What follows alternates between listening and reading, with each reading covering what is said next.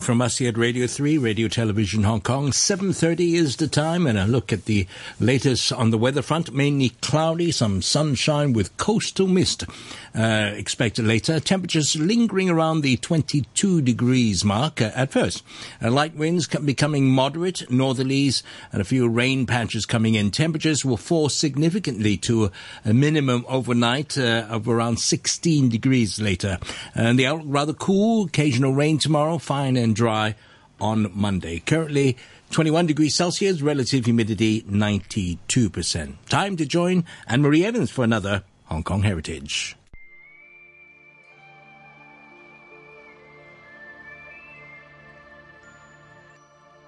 Hello and welcome to this week's Hong Kong Heritage. Maureen Tilbrook moved to Hong Kong in 1965 and worked as a teacher. She's married to British artist Brian Tilbrook, who's also been on the programme. Maureen has been active over the decades in improving the lot of women here, focusing on women's rights, highlighting the plight of battered women and rape victims, and protecting the city's sex workers. Well, we came to Hong Kong in 1965 and have been here ever since. Our children were born here. When we first arrived, we were both teaching, and then I had a break while the children were very small, and then went back at the beginning of 77. Initially, I wasn't that concerned about the women's movement. Didn't really register with me. But in 1975, at the same time as the Mexico conference, the UN conference, the first one on women, we had a celebration here in Hong Kong over 2 days in the new Sheraton Hotel in Kowloon, and I helped with organising the venue, and it was an immensely successful gathering of something between 300 and 400 women over a 2-day weekend. And from that, the Hong Kong Council of Women, which had been languishing a little bit, received a real injection of new life and new interest. And for the next 4 years, I was quite involved with that organisation. We were looking particularly at women in the family, violence in the family, rape victims. In the 1970s, the government was addressing a number of the social issues, but educationally girls were not until 1971 expected to be compulsorily in primary education. Neither were boys, and not until 78 in secondary. It's hard to think, isn't it, when you look at the huge emphasis now on education in Hong Kong for all. There are still some groups who languish here, unfortunately, but generally, you have primary, secondary is now compulsory. Yes, and I mean, we've got at least 7 universities now, and when we came, there was only Hong Kong University, and I was very aware of that because couldn't understand. I was teaching at St Paul's Convent in Causeway Bay. There were squatter huts all up the hillsides. In 1966, we had the communist school nearby marching around the outside of the school hall, chanting from the Little Red Book, while the girls inside were desperately trying to do their biology school cert exam. And I thought, however can they concentrate on this? It was a very limited number of people who were in school. No, that's not quite true. We would see hundreds of children going to school, but it was morning school and afternoon school. The parents were making the most enormous effort to send their children. So take me back, if we can start there, with you arrive in 1965. What subjects did you teach? Was it a general primary education? No, I was in the secondary school at St Paul's. I was teaching history and inevitably English. And what sort of history? Very inappropriate in my view. It was European history and British history. So I was trying to convey what a municipal corporation in 1835 was to a class of Chinese students. And I did feel very much that both the syllabus and also the exam system was strangely mismatched. You came here in 1965. Can you tell me where you originate from? I came from South London, the Epsom area, and I went to university in London and taught on the north side of London. And after 3 years, I went to Kuala Lumpur and had 2 years in the womb of the jungle. It was absolutely wonderful.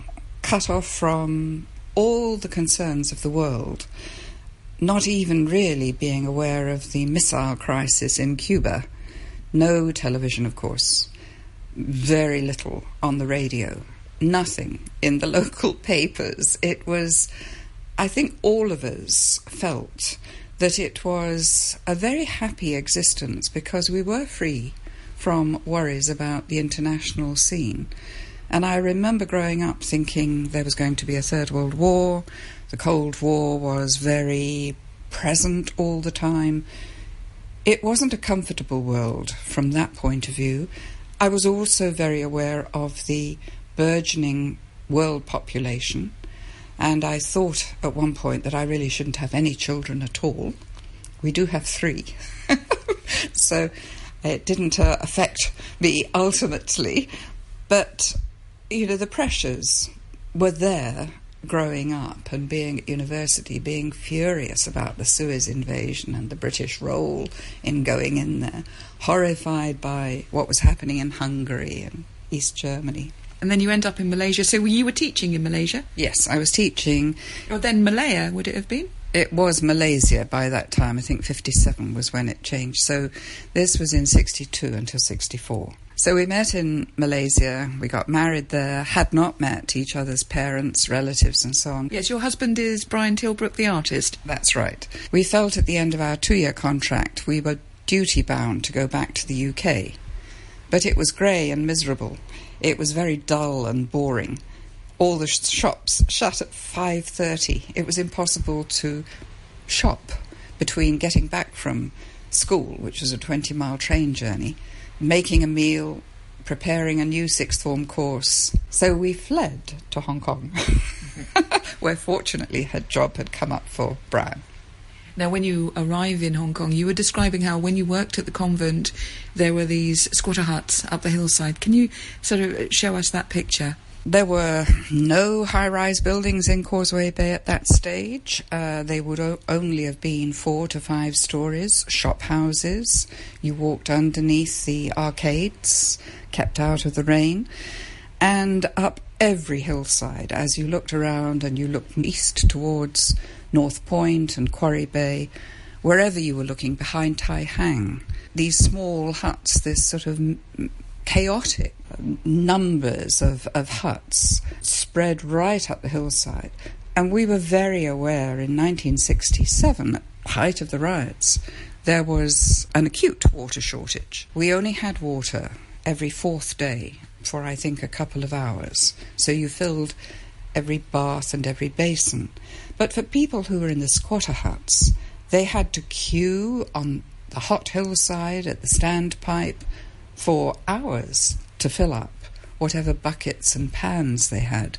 And yet the children came out every morning absolutely spotless in their uniforms. And people accepted, okay, there was no water, so everybody managed. I mean, we were okay.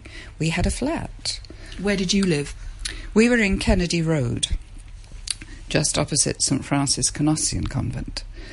And it was very convenient. But during the riots, I could walk down into Wan Chai, Queen's Road East, down the steps, Monmouth Path, and you were in old Hong Kong. It was the shop houses again. It's so different and from today.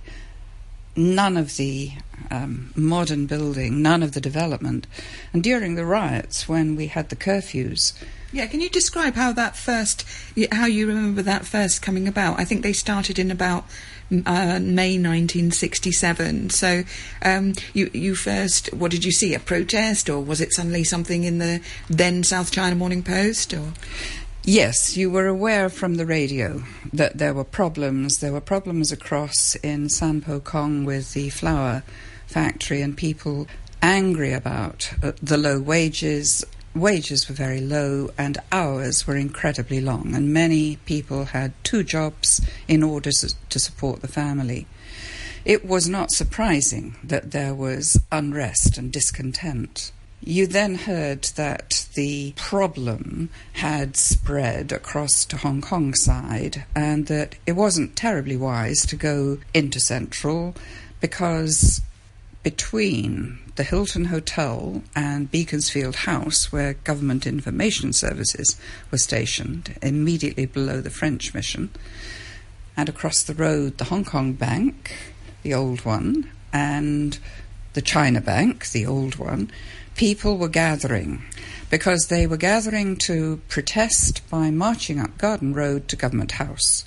It was a fascinating ping-pong battle of diplomacy, because the Chinese bank was broadcasting the thoughts of Mao at top volume, and GIS responded with Chinese opera. So if you were working in Central, it must have been horrendous. And you then became aware that there were a few red packets being left around, or little cardboard boxes in the street, on the tram tracks. There was a sense of concern, of perturbation. The people of Hong Kong seemed to make their decision fairly obvious by not patronising any of the communist stores. And when we left for our summer holiday at the end of July, I think Brian and I were very grateful to be leaving.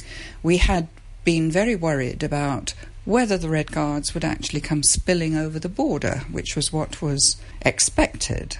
And the army had told us that if they had to evacuate us, we had to get to Sekong. Now, in 1967, there were no tunnels underneath the harbour. You had Star Ferry and the Jordan Road vehicle ferry.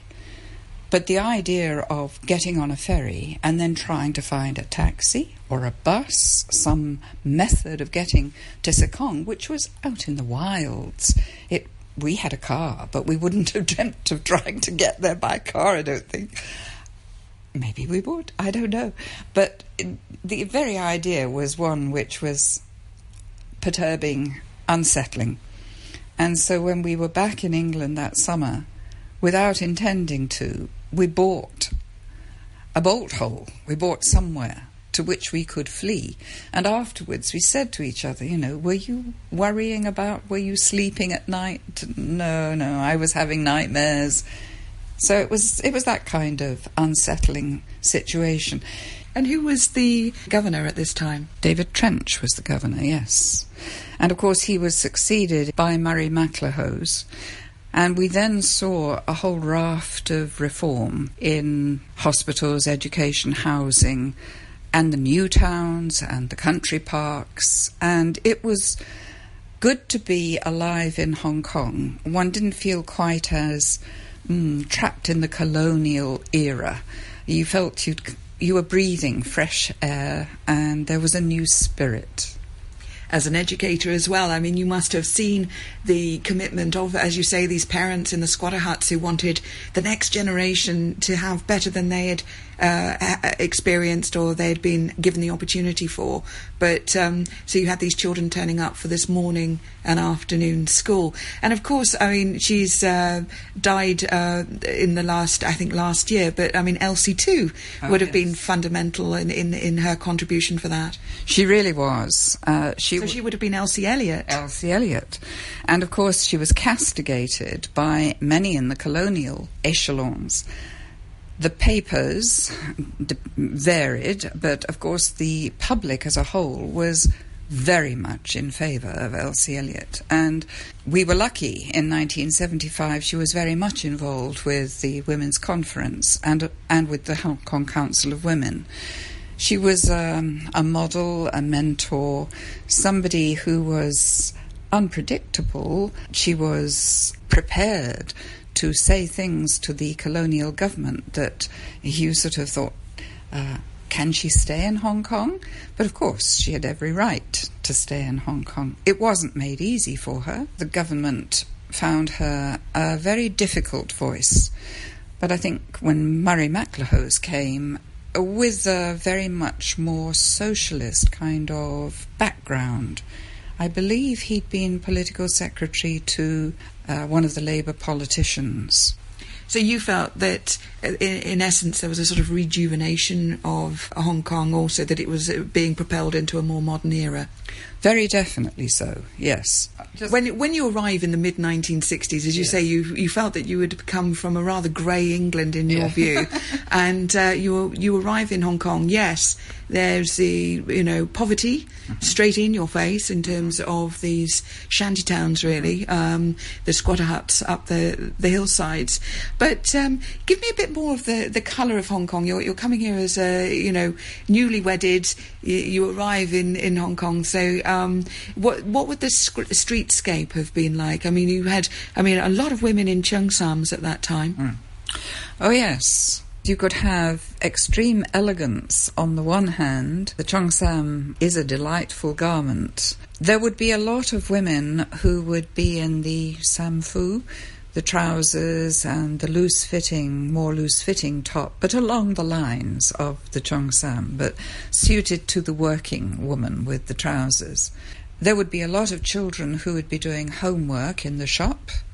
You don't see it so much now, but certainly in those days, small children, they had to be there with their mother in the shop, and they would be sitting on a little stool, there'd be a table, and they would be copying out their Chinese characters, page after page. At the beginning of the 1970s, what would you have said was the situation of women generally in Hong Kong? There were certainly women in business, but you were not aware that there were many women in positions of great power.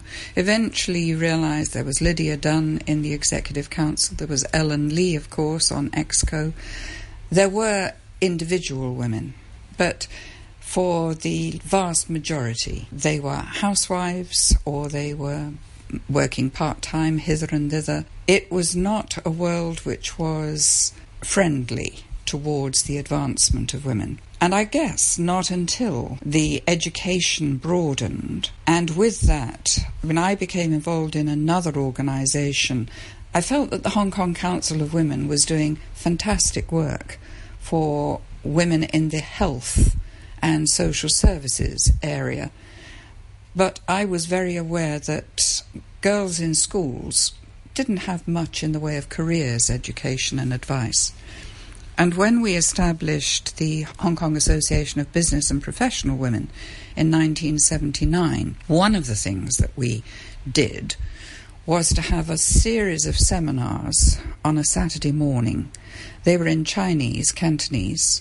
They were held in the Duke of Windsor building or in the Polytechnic. We had maybe 200 to 300 girls at a time. Chinese women who were highly accredited professionals, whether they were engineers or accountants or in legal positions, they would give their time to come and talk and answer questions.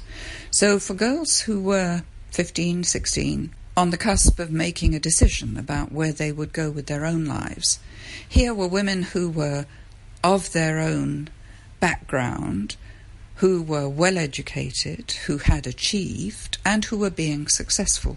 They were role models and very important. The government took this over really from NGO-type organisations, I guess, in the 80s. What about the issue of domestic violence? I think from the time of the 1975 conference, out of that grew various initiatives, one of which was Harmony House. So I think Harmony House was established maybe in 1979, 1978. The War on Rape was established as a campaign, but Rain Lily didn't come into being until, I guess, 2001. Rain Lily? Rain Lily is the Rape Crisis Centre, 24-hour hotline service, and has been hugely successful in helping so many rape victims, representing them to the police, at the hospitals, going with them, and also in the law courts. It was very much needed, and domestic violence, of course, continues to be an issue here as everywhere throughout the world. But that was something which I felt was a great achievement in the 70s through the 80s really and 90s. But of course the campaigning has to continue because human beings need constantly reminded and need educating as to the situations that women face. And if there's economic hardship, and if men feel that they are not being able to provide for their families as they would wish, and if they turn to drugs or to drink, then violence is concomitant, I think, with those issues. And it makes life very difficult. I think women have still the rub in terms of part-time work. They find that... The rub? They get the thin end of the wedge. They're at the bottom end. So when there's not enough money and they go out to do part-time work and then they come back and they're tired and the children are fractious and the house needs cleaning and the cooking needs doing and the man comes home and expects things to be in place, that cannot happen. Women are too stressed. So the man takes out his frustration, perhaps, in a violent way. And abuse is something, well, now it's the mainland women who come over and in various housing estates. They bear the brunt of the frustration that is felt by a male population which can't provide properly. When you look at life in Hong Kong, 40 years ago and now, I mean, we have the Equal Opportunities Commission, but does the government need a kind of women's department? Well, it has a women's commission. I think that the Women's Commission could perhaps be more proactive, more supportive of grassroots organisations. I believe that there are a number of women's groups in Hong Kong, whether it's the Queer Sisters or the Single Parents Association or the Association for the Advancement of Women, the feminist groups, the groups who are trying to help sexual minorities, ethnic minorities. Women always seem to be at the bottom of the pile in any of these societal situations, and it's difficult to get real change. In the United Nations, there's been an awareness and an organisation called He for She, which sounds weird. He for She, F-O-R, she. But it's an attempt to get universities and corporations to be aware of the need for advancing women through the educational processes into the top parts of an organisation, and likewise with business. So gender mainstreaming is that awareness. And you need women to be in municipal government, in the departments, the bureaus, wherever you are in the world.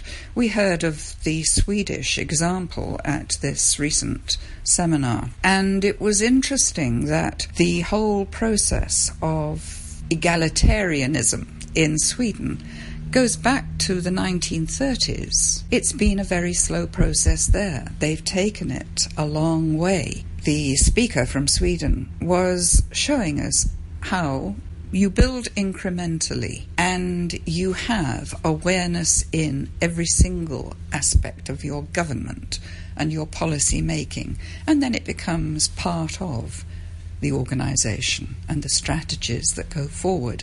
Now, we haven't got that in Hong Kong. Yes, we may have women who are going forward to political leadership roles and chief executive roles. That's wonderful. But that doesn't mean that every part of government is informed by the need to look at how to advance the situation for all women, not just for a few. And unless you can accommodate women's needs, unless you can provide a political structure where women have hours which are convenient and suitable for them, unless they have child care, that provision is sadly lacking in Hong Kong. You need decent child care, good childcare, affordable childcare. And it's the affordable element which is sadly lacking. You're going to have women in care positions, looking after the elderly, looking after the young, looking after the disabled. They can only get part-time jobs because their hours are limited. They won't get benefits when they retire, when they're elderly. Who's looking after those people? They're giving their lives. They're not going to get a pension in the way that a man in a good job is going to be pensioned. They have to be looked after by the government, but the government isn't aware enough of their needs. I'm talking with Maureen Tilbrook, who came to Hong Kong in 1965, worked as a teacher and has been active for more than 4 to 5 decades on women's issues in Hong Kong. One group of women who are very much discriminated against are sex workers here in Hong Kong. Indeed. In 1993, an organisation was established to reach out to the female sex workers. There are now a number of organisations which reach out to male sex workers, transgender groups, but Action for Reach Out was established some 25 years ago, and it was a real effort by 2 nuns, Roman Catholic nuns, and 1 or 2 lay people standing around on street corners, quite literally, in the Mong Kok area and Yau Ma Tei, and eventually gaining the confidence of a few of the street workers. Their initial concern was to help the women be represented when they were picked up by the police for soliciting. Then they would proceed to the magistrate's court. There was the real problem of sexually transmitted diseases and AIDS and HIV. So there was the need to accompany them to hospitals and for tests and health care. And Sister Anne and Sister Helena, they did fantastic work to set the organisation up. It is now staffed by 6-7 staff members, and then there are volunteers. The staff go and do reach out in the salons, the massage parlours, the foot spas. They still reach out to women on the street. They go to the one-woman brothels in buildings in Yau Ma Tei and Mong Kok. And they reach out to something around 4,000 of the sex workers in the course of a year nowadays. We're aware that in certain jurisdictions, certainly in the Scandinavian countries, sex work has been changed in its status by making the customer liable for prosecution rather than the giver of the sexual service, the woman, who is now being considered the victim of the service. Attitudes can change. The women still feel very discriminated against, but we know that the police are much more aware of how they should treat women. At one point, about 20 years ago, the sex workers were herded together in a cage in full view in Yau Ma Tei. And this was like animals in a zoo. It was absolutely atrocious, and there was an outcry. My thanks to Maureen Tilbrook, who's dedicated decades to helping women in Hong Kong. Next week, I join heritage activist Haida Kikaboy of Walk in Hong Kong as we talk about the State Theatre in North Point and impresario Harry O'Dell, who was a tap dancer in Nagasaki. That really should be turned into the first line of a novel. Harry O'Dell was a tap dancer in Nagasaki, but he really was a larger-than-life character. Thanks for listening, and join me next week on Hong Kong Heritage.